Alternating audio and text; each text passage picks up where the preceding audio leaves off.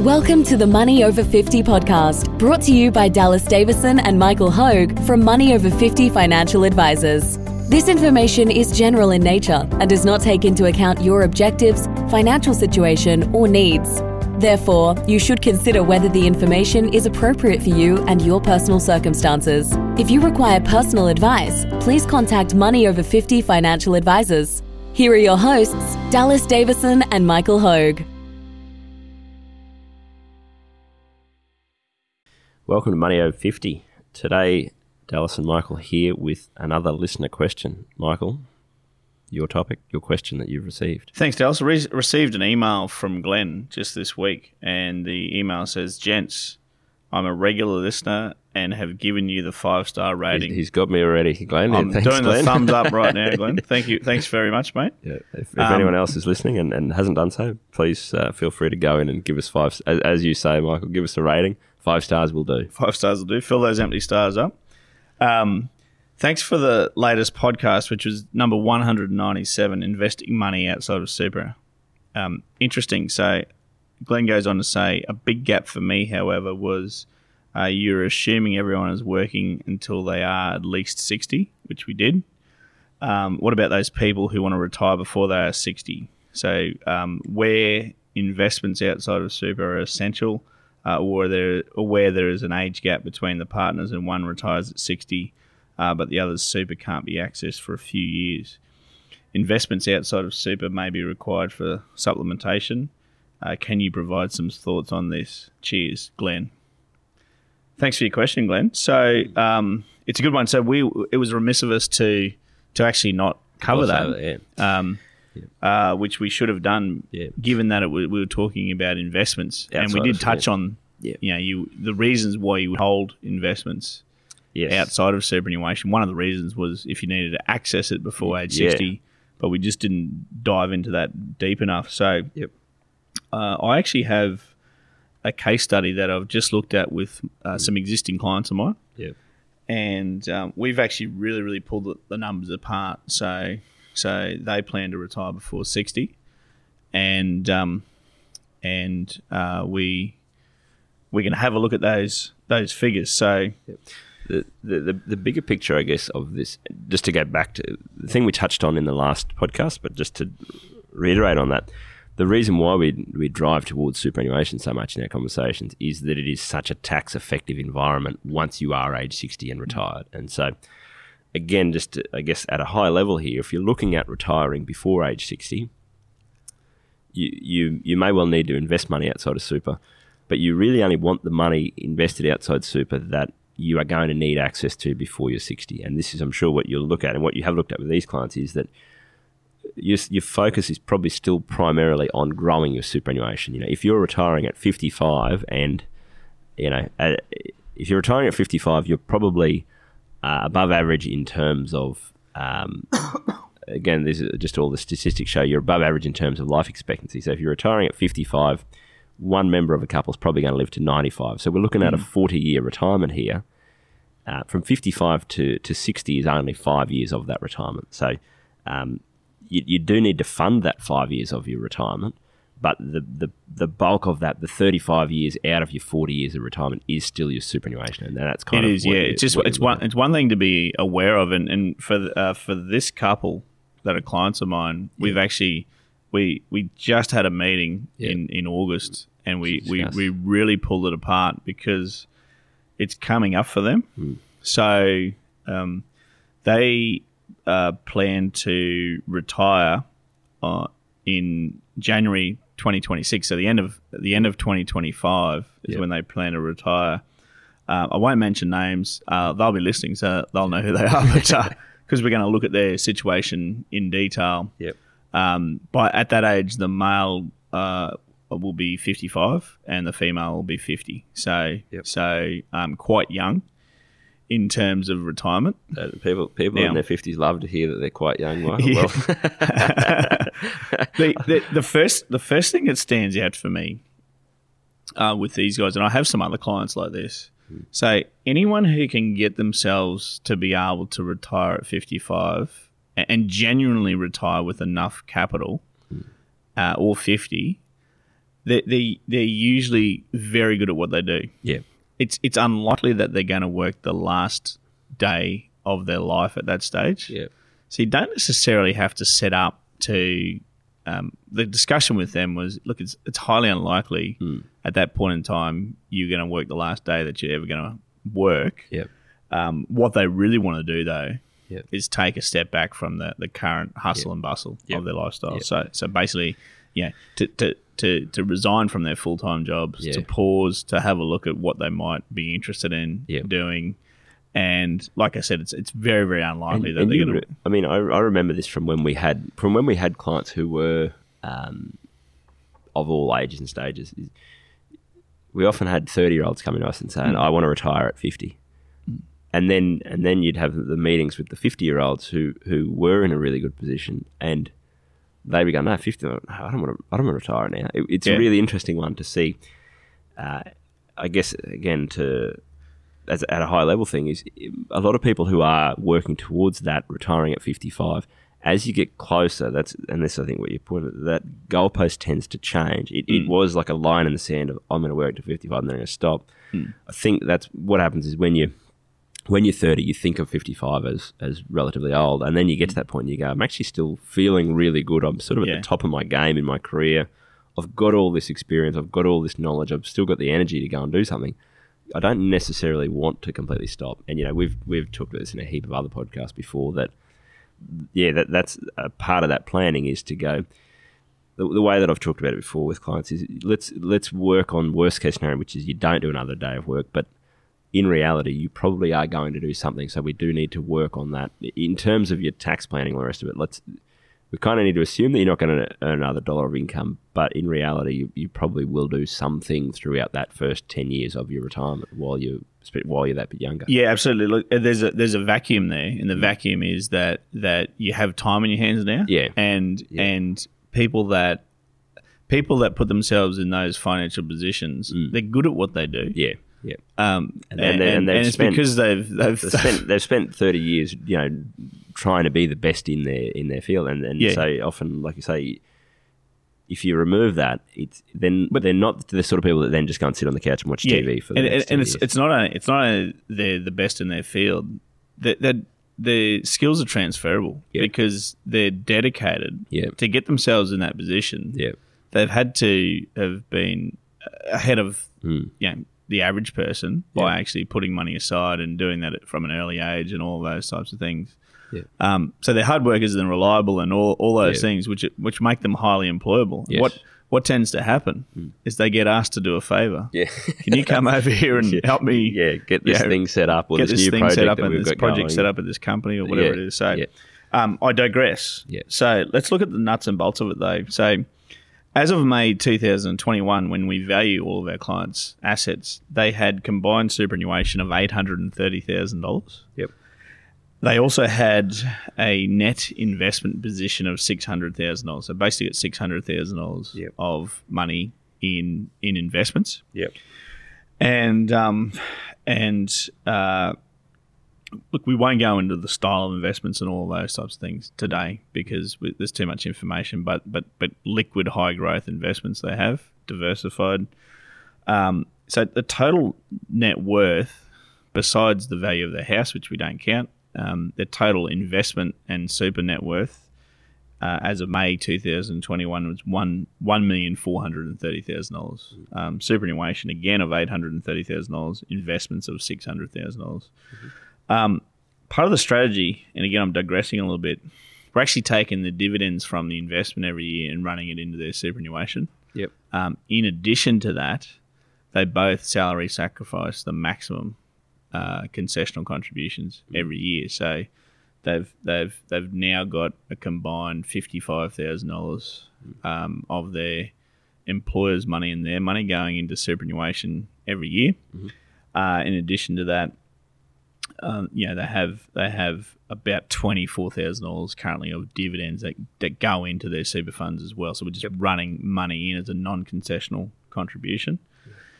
So basically, by December 25, their projected conservative position at that stage will be their superannuation will have grown from $830,000 to $1,397,000, so very close to 1.4. Yep.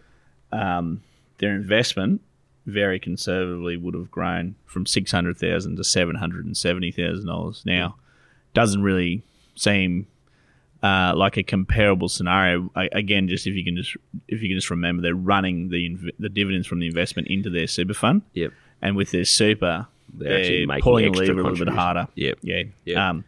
So basically, what we wanted to have a look at is at December 2025, the position that they're in, roughly 1.4 million combined in superannuation, roughly $770,000 in investments. Of course, these are projected figures as a future value. So, I've got $2,167,000 of total assets, very close to $2,170,000 of assets. So the aim, and this fits in well, I think, with Glenn's topic, is that how to get to age 60 drawing a tax-effective income before getting access to their superannuation. Remembering at that stage, the male will be 55 and the female will be 50. Yeah. So there's an age gap there. He's got 5 years before he can access his superannuation, and she's got 10 years before she can access it. This is, I guess, the way that I think of this is the financial planning aspect is basically cash flow matching, where you go from in that 5 years, from 55 to 60 before the male can get access to their super. We've got 5 years worth of income needs that have to be funded. So we know we can't get it from the superannuation.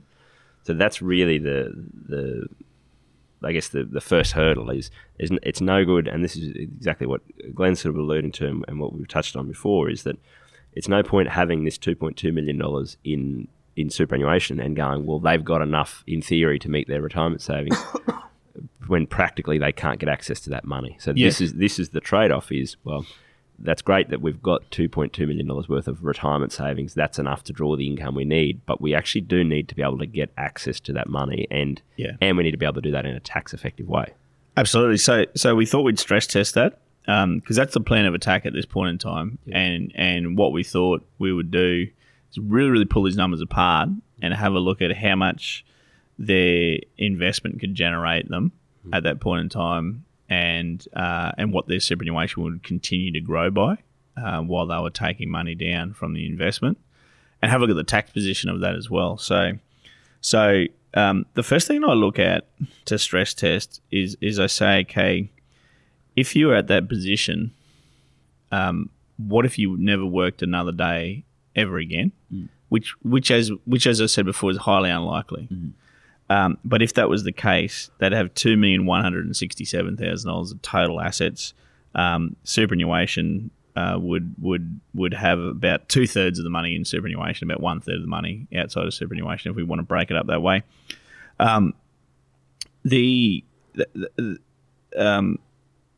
Just running the ruler over that and saying, okay, what if you're able to get an average of an 8% rate of return? Of course, it's a what if. However, throughout history, if we look at the right type of assets to invest into, they're volatile.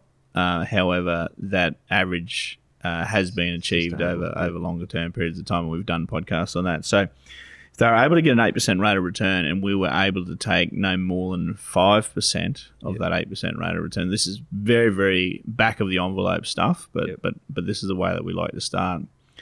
I'm going to say they'd be able to draw roughly $100,000 of income from that pot of money. If we say no more than 5%, it'd be a little bit more than that. But let's just round down to $2 million and say 5% on $2 million is $100,000 a year. And so that's again the high level thing there is. High level. If I've got $2 million, if I've got a bit over $2 million, I can draw $100,000 a year. Again, across the board of that. So that's sort of part one is how much income can I actually draw each year, and then as you say, part two is practically if I can draw $100,000 a year across the board, how do I actually get that out of the right bucket of money at the right time? Yes, that's right. Now it assumes a couple of things. Of course, it assumes that that you can get at least a 5% rate of return. In fact, we would want an 8% rate of return on average. Yep. If we're going to take 5% from there. Yeah.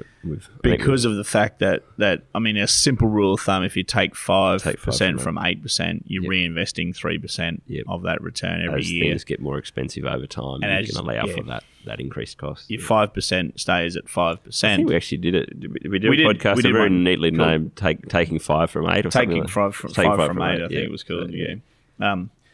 So basically, what we looked at is that from the investment side of things first, they told me, which I knew from seeing what they live off, that they could live off less than $100,000 a year. Yeah. So we actually worked on $80,000 in the hand. Yep.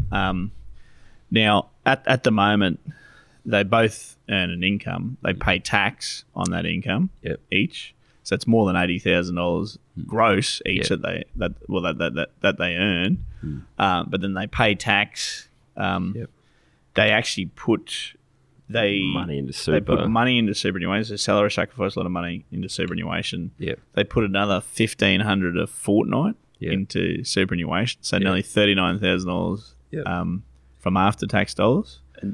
And they run the dividends into their super fund, so that's why their super's growing at a fast rate. They put money aside for savings, and they have their normal living expenses and all of those types of things. So what we looked at is once you're effectively retired and your money's getting dressed and going to work for you, I mean, if we can, and again we'll run the rule over this, and we'll look at their tax position in a minute.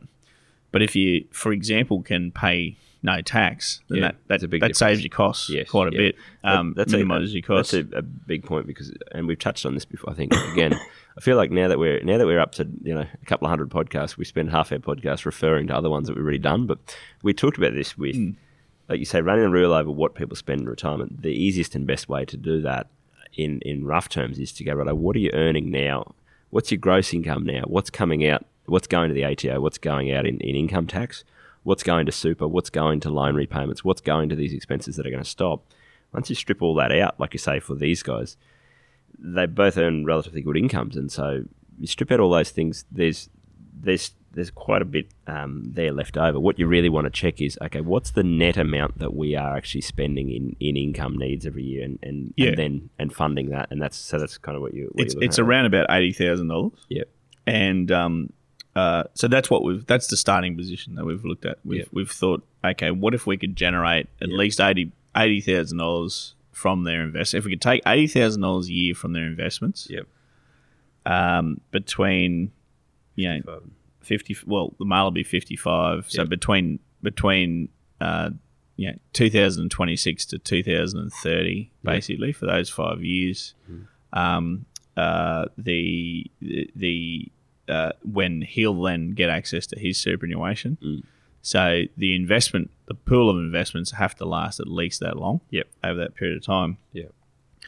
So here's the numbers. So $770,000 of investments and almost $1.4 million in superannuation. So let's look at the investments first. $770,000 worth of investments. First of all, the overall rate of return that we've assumed on that pool of money, because it is working hard for them, is a total rate of return of 8%, made up of dividends of 4% and capital growth of 4% on average as well. So basically from that $770,000 of investments, and these figures are all rounded down, it's to make it nice and round numbers, so they're not exactly to the decimal point. A 4% dividend on $770,000, somewhere around about $30,000 a year. Yeah. So that provides them with their first $30,000 of income. They no longer take the dividend and put it into superannuation. They take the dividend, have it paid into their bank account, and they spend it. We also then looked at a redemption from the investment. So they sell down a little bit of the investment every year. Sell down some of their investment of $40,000, Now, $40,000 on a base of $770,000 is 5.2%. Yep. So they're actually selling down digging into their. Yep. If we said that the total overall rate of return is going to be 8% on average, Yep. and it could be less than that. It could be a lot less than that. Yep. Could be more than that. But if it is 8% on average, Yep. They've taken 4% already in the dividend, and then they've sold $40,000 worth of their shares. investments, Yep. which equates to 5.2%. I add both of those together, and that gives me 9.2% that they've taken from their investment for that particular year, and the investments made them an assumed rate of return of only 8%. So they've gone backwards by $10,000 within roughly. the investment. And so this is the two buckets of money approach of where money. we think of it as it's one big pool of retirement savings. However, the superannuation sitting off to the side, it can't be touched. It's not being touched. We want it to continue to grow. That's right. We're chewing into the investment a bit in these 5 years, but that's completely okay because we know that we've got the superannuation sitting off the side. The investment you're chewing into, as long as you've got enough money, in the investment to get through to age 60, and as long as you've got enough money across the board to fund the entire retirement, that's sort of the main things that we need to be aware of here. It is, yeah. So their investments going back, if that was all the money they had to retire, this wouldn't be a workable strategy. No, because they've gone backwards in the first year. So $770,000 investments. Dividends of $30,000 they've taken. They've redeemed $40,000 worth of those investments as well. So they've sold $40,000. It's given them $70,000 of income in the interim. And they've actually taken a little bit more than the investments returned. So their investments fallen from $770,000 by $10,000 down to $760,000. So it's not quite tread water over that period of time. Yep. Following that thought through, so they've got $70,000 of money in their bank account now. Yep. And we need to look at the tax ramifications of that. So if we look at the dividends, so they have come with some franking credits. Yep. And which, again, we've done a podcast about franking credits in great detail. If you want more detail, go back and search that one. But this is where the franking credits are really really powerful here. So we're now jumping across and looking at that tax situation. So at the start, because the point. Sorry, just to elaborate there, the point that you're making here is that they've got $70,000 that they've actually taken out of the investment. You know, but it's not. It's like a wage that they've sort of been paid. We need to allow for the tax effect of that. It's not like that's money hits the bank account and that's all there is to it. You then need to flow through the tax effect of that. We do. So let's have a look at that. So basically they've received $30,000 of dividend, and we'll work out the capital gain. So the sale of $40,000 worth of their investments is capital gains tax assessable. We'll work that out in a minute. First of all, though, what they've received is $30,000 worth of dividend, which is taxable to them. Now, remembering that they've retired, this is the first full year where they don't have any other income. So they get the use of the tax-free threshold, which is $18,200 each. Yep. They can earn up to pay no tax on that. There's low income tax offsets that kick in after that. There's different brackets. So first of all, taxable income dividend of $30,000, that's split two ways. This investment's owned in joint names, which is really, really powerful if you're a member of a couple. And unfortunately, single people get a little bit discriminated against because their costs aren't half of what a couple's are. In terms of couple, they can split income across two marginal rates of tax. So $30,000 of dividends split $15,000 each of taxable income. They also have franking credits that add up to about $13,000. Now, the franking credit is actually added to your taxable income before you get it back as a rebate later on. It's a very, very complicated calculation, but let's just, to be fair, add that on as well. So $13,000 split two ways. $6,500. So we're at $21,500 of taxable income each, or assessable income each. which basically they pay no tax on. Yep. We now have to look at the capital gains. Yep. So from that redemption of $40,000, and these are the real figures, and they've been invested. That investment has been running since 2011. So they were one of our earliest clients. These people. So I've looked at the worst case scenario. We've looked at the bucket of shares that they've owned for the longest. Yep. And that have grown by the That most. have grown that by have the most. They have the gain. highest capital gain. So they can actually redeem $40,000 worth of shares at the projected share position or the share growth position of December 2025. And from that $40,000 of money that's hit their bank account from selling $40,000 worth of shares, basically it's come down to $7,000 of taxable capital gain. Yeah. And that's the worst case scenario for them. So this is, and I think we, again, we won't go in the weeds too much here, but basically when you sell an asset, you get $40,000. The capital gain is based on the $40,000 sale proceeds minus the amount that you purchased those shares for. You get a 50% discount on that for owning the asset for more than 12 months. So the actual gain gets discounted at 50%.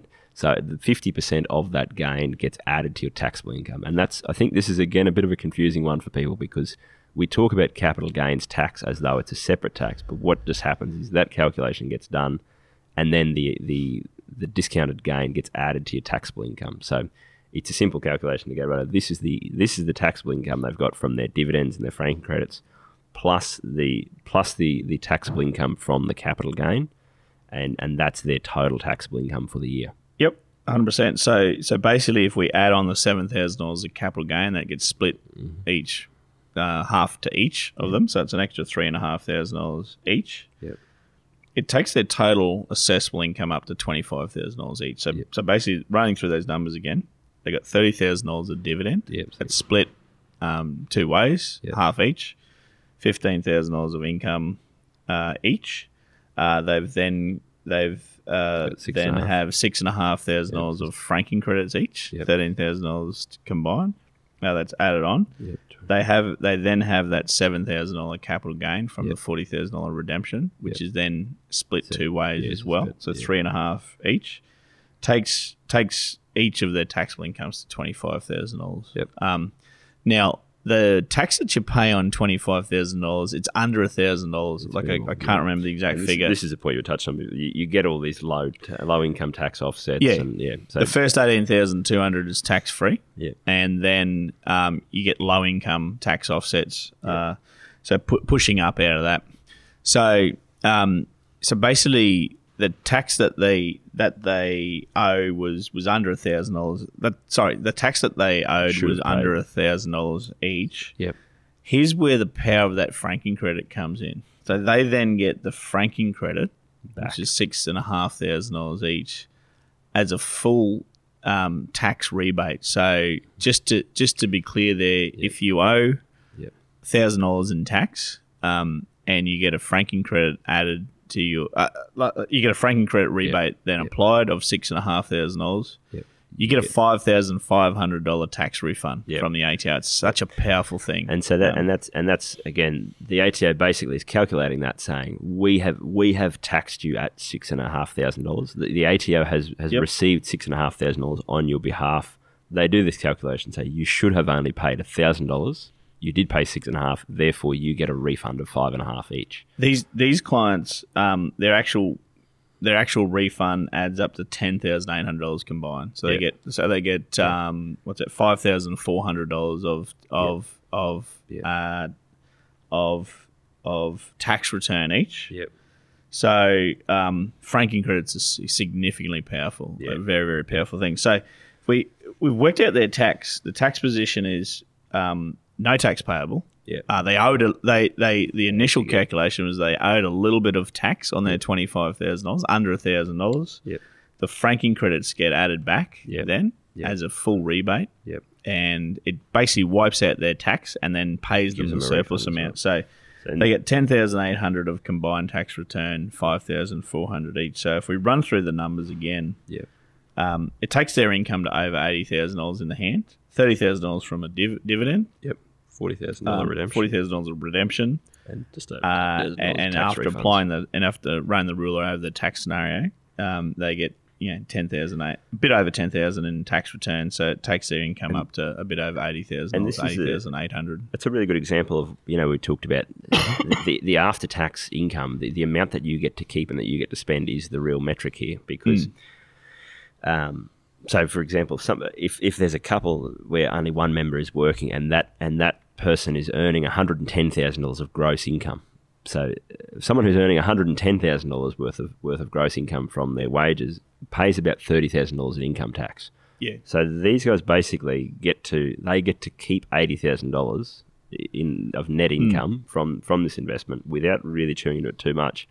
Not only do they not pay the $30,000 in tax, they actually get a $10,000 refund. They're in the same position as a couple would be with one member only working who's earning $110,000 salary. Yeah, absolutely. And so that's kind of where you're saying it's very important to flow through the tax implications of this is to make sure you understand the impact of the dividends that you receive or that taxable income from any dividends or distributions and the tax impact of any capital gains. If you are selling down assets to fund your lifestyle, you need to take into account the tax effect of that. But yeah, you do, and it's a really handy one. It's a really handy one. The other thing that they have up their sleeve is that if either of them gets a job, that pushes their taxable income up, but they're within their rights to put in $27,500 each into superannuation. So, for example, like I said before, people get talked into doing something. Yeah. So it goes a little bit like this. Can you come and help me set this project up? It's going to last for a couple of days. That couple of days turns into a couple of weeks, which turns into a couple of months, which turns into the year. Yeah. So what happens is that, let's say one of them earns $100,000 for that particular year. Then they're within their rights to put in $27,500 into superannuation, including what their employer would put in, and claim that as a tax deduction as well. So they'd pay a little bit more tax then. They'd earn a lot more income, of course. So you've still got that up your sleeve. Yes. And if that doesn't come about, actually, no, they would. They're well over the limit. Yeah. I was just having another thought there. Carry forward. Now, to look at their overall position. Yep. So we said before that they actually didn't quite tread water with their investments. Their investments went backwards for that particular year. So their investments fell from $770,000 to $760,000. Yeah. However, the nearly $1.4 million that they had in superannuation without any contributions going in, if that was able to achieve that 8% rate of return, that's moved ahead by over $110,000. Yep. So their net position, if you have a look at it, superannuation's grown by over $110,000. Investments have fallen by $10,000. Let's just call that a nice, neat $100,000. So their net worth's increased by $100,000, and they've been able to live off an $80,000 after tax income in this scenario. And so I think I guess the bigger picture here is you're probably, and this is I'm sure what you've done with the planning of this, you've probably erred on the side of having slightly more in the investments than what they really necessarily need, because you don't. If you have those 5 years of very lean returns where you don't get that 8% for that first 5 years of their retirement, you want to make sure that they've got more than enough in the investment so that they don't get to 58, 59 and have chewed through the investment too much and run out before they can get access to super. But the balancing act there is that, as we've seen from the tax effect of the dividends flowing through and the capital gains on that, if you could time it perfectly right so that you basically spend all of the money in your investment, on the day you turn 60, that would be ideal, because then you've got as much money as possible working for you in that most tax effective vehicle, which is your superannuation. You've got the minimal amount of taxable income flowing through from your investment. So it's really a balancing act there of going, we want enough in the investment to fund those early years of retirement till we get to age 60. We want to make sure we've got a healthy buffer there, that we're not worrying about or stressing about what the sequence of returns is in those early years. But we don't want too much in the investment. So in this case, if they had $2.2 million of retirement savings and they had, in the extreme case, if they had, $2.2 million all invested in their own name, it'd be a complete waste because they basically spend the dividends, spend a portion of the dividends effectively. They would pay they wouldn't get a tax refund. In fact, they'd pay probably a little bit of tax on that. Yep. Rather than getting to use the tax savings available from through super, they would actually be paying more in tax. So that's that balancing act that you're trying to get right there, is to go, right, if you've got to 55 and you've got 2.2 mil, how much of it do we want in the investment phase and how much of it do we want in superannuation to get that right? Make sure we can get through the 5 years, but also have the bulk of it in that right environment where you're not paying as much tax. Absolutely, and it gives you plenty of time to plan as well, because by the time that each of these members of the couple get to age 60, the current legislation is they've still got another 7 years that they can actually put money into superannuation. Yes. So without meeting the work test. Yeah. So if they met the work test after that, then they'd have even more than that. Yeah. But with it, assuming they never work another day in their life, which is again highly unlikely, you get to 60 and you go, okay, well, I end up with this money, the investment. I've still got $700,000 in the investment. Yeah, I want to push some. Okay, I want to push some into super because I've got access to my super now, and I can basically move my super into a 0% tax super income stream. Hang on a sec, I'm going to pay a lot of capital gains tax if I sell the whole $700,000 bundle. In one fell swoop. But I might. Okay, I can trickle it in. Yes. We can sell $200,000 this year and put that money in. Yep. You tap into the bring forward. You tap into the bring forward of the non-concessional contributions. Then. Let me back up. You've got each person's got $110,000 of a non-concessional contribution they can put in each year. You can bring forward 2 future years, so you can put in up to $330,000 in one particular year. So, basically, if it panned out, you could actually the male's going to hit 60 first. He hits 60.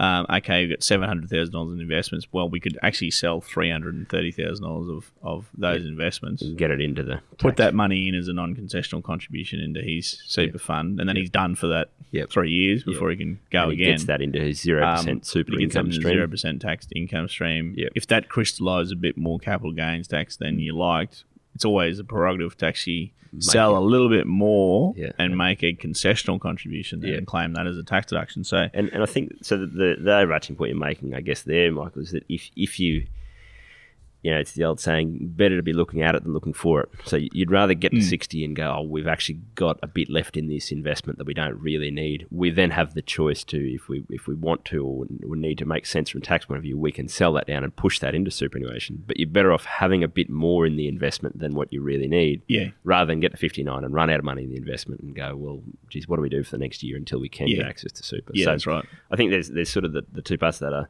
There is still some planning. You err on the side of having a bit more in the investment than probably what you need, just to make sure that you do get through, and that there's some planning work that you can do from sort of 60 onwards to minimise your tax rate, your retirement. I get the point there, though, is that you really only want to be doing a bit of a tidy up job at that point. You don't, as you said, you don't want to get to 60 and go, well, I've got $2.2 million in the investment and nothing in super. I really want all of this money in super now. How do I get it in? I can't get that whole lot in. So it's basically you do the planning like anything. You'd sort of do the rough plan of these are the range of possible outcomes when I get to 60. Err on the side of caution there and having more in the investment than what you need. Then get to 60, reassess, and you can juggle that around if and when you need to at that point in time. Yep. So that was interesting. Thanks for pointing that out, Glenn. Yeah. Because it was remiss of us to actually go into that level of detail. Yeah. And this was an enjoyable one to do actually. So it's great when you get a listener question and it lines up with something that you've just looked at for a client and you go, I've got exactly the numbers here. I can just go and pull them out of the spreadsheet and away you go. So if anyone else has any other questions or case studies or thoughts or queries or whatever, these listener questions it's good for us to get the feedback as to what what are the actual things that listeners want to know more about, or situations that they are in or facing, and because obviously if you're listening to this and you're in this situation, there's probably someone else out there who's in the same boat. So it's great for us to get that feedback and get those ideas. So if you have any other listener questions or any feedback or anything like that, if you can send us an email at podcast@mo50.com.au. Thanks for listening. Thank you for listening to the Money Over 50 podcast with Money Over 50 Financial Advisors. We look forward to catching up again soon.